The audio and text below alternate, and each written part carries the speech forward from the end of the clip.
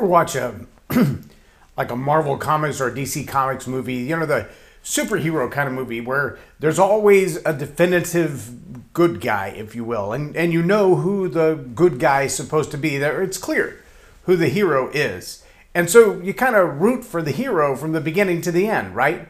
Even when the hero meets their nemesis and then finds themselves on the bad end of the fight, or, you know, loses their favorite toy to fight with or whatever else. You fight for the hero from the beginning to the end. You sympathize with the hero from the beginning to the end. You resonate with the hero from the beginning to the end. Well, what about those movies like maybe Deadpool, where it's really hard to tell who the good guy is, or Hancock, a movie about a superhero where it's really hard to tell who the good guy is because the hero of the film not so heroic. Welcome to Leading Leaders Podcast. 5-minute videos, 5 days a week. I'm J. Loren Norris with Leading Leaders Podcast. And you may not know this unless you're actually a French citizen or grew up in France or have studied French history, but tomorrow is known as Bastille Day. And it's kind of a war of independence.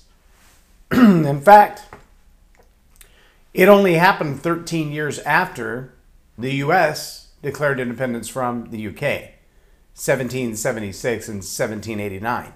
July 4th in 1776 and July 14th in 1789. And I have to wonder if there's any relationship to that. I don't know. In world history at that time, were these ideas of independence and overthrow and fighting for freedom from a king, were they like blazing throughout the world? I don't know. What I do know is that there was a tipping point where the people of France, the peasants with pitchforks, if you will, decided to storm the government offices, and one of the rulers of the day was held up in a prison called the Bastille Prison, which was basically an old castle that had been converted to a then modern-day prison. And it had about 175 or 180 guards, according to the history that I've been able to find on it. And about 900 local citizens stormed the castle and literally, using ropes and other things like they've toppled the statues, pulled the walls of the Bastille Prison, the old castle, to the ground. In the melee, the 900 or so residents who stormed this castle, who decided to bring down the tyranny of the current leadership, were able to convert about half of the soldiers and the guards who were protecting the leadership elite. And they all began to fight on the same side. And so there was a revolution. And it's considered even today to be the Independence Day of the French people. And ironically, they celebrate it with parades in the streets and flyovers of military aircraft and a show of force of all the helicopters and tanks and jets and fighters and soldiers of the military that they fought to overthrow.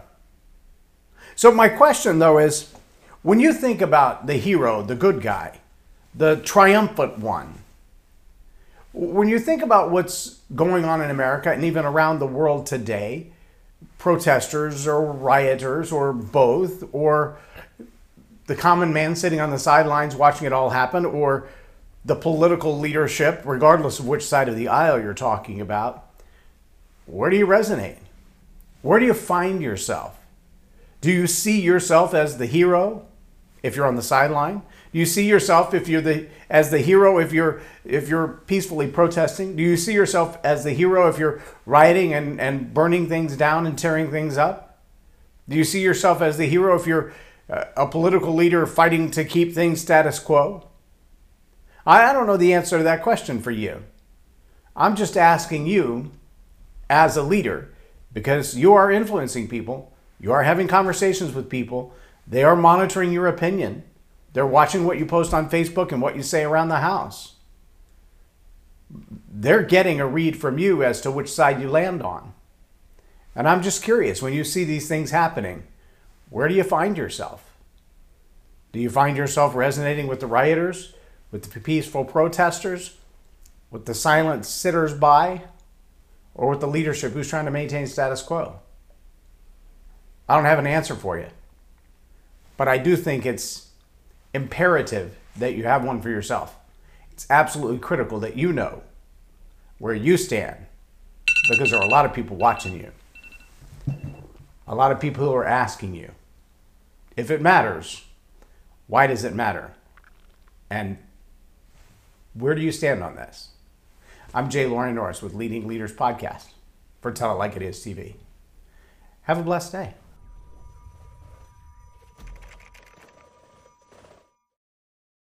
Video library of leadership lessons promoting faith, family, and freedom.